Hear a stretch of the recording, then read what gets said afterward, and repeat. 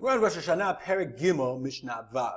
Now that we've talked about what kind of shofar to use, whether you use an ayil or a yael or whatever, a straight one or a bent one, now we actually talk about the shofar itself. What are certain psulim, what negates the usability of a shofar.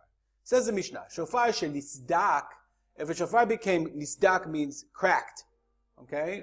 And we're going to see it means totally cracked, vidibko, and you glued it from the word devek, pasul. The shofar is pasul.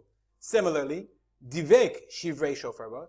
If you glued together pieces of shofarot, different shofarot to make one, pasul. That's also pasul. Then you have to have a whole shofar.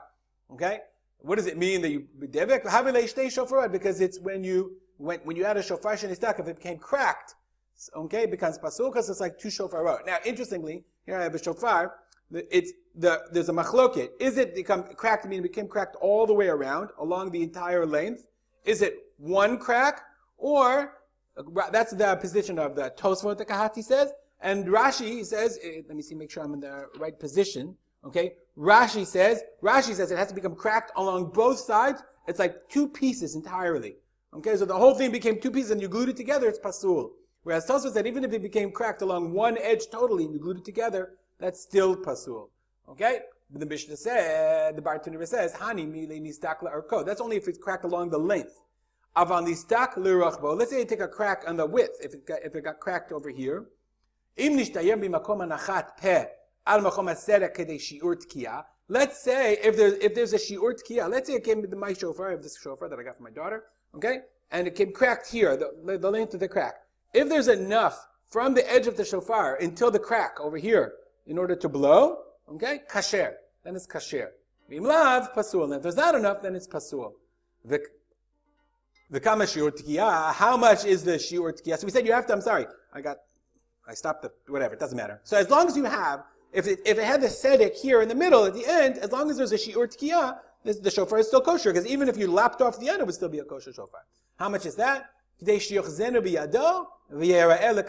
hold it in your hand. As long as I can hold it in my hand and see it from both sides, that's all you need, a teeny tiny shofar. If the rest is, if there's a sedek, if there's a crack here, that's not a problem. Nika ustamo, let's say it had a hole in it, ustamo, and you stopped and you filled it, pasul. If the hole without being filled would have prevented the tkiya, would have la'akev, to distort or prevent the possibility of the tkiya, pasul. And if not, kasher. Okay, so that in the Bartanura it says, davka shistamo b'mino. You of course have to fill it with mino, with shofar material. V'nishtayeru bo shalem. And most of it is considered whole, but most of it is left whole. V'lo ikvu anakavim shenistumu et atkiya. And the holes that were filled in did not prevent the tkiya. Meaning, if you could not have blown the shofar because there was a huge hole in it, then it's no good. If you could have blown it anyway, then it's kasher. If one of these conditions is missing, then the whole shofar is pastul. We'll stop here.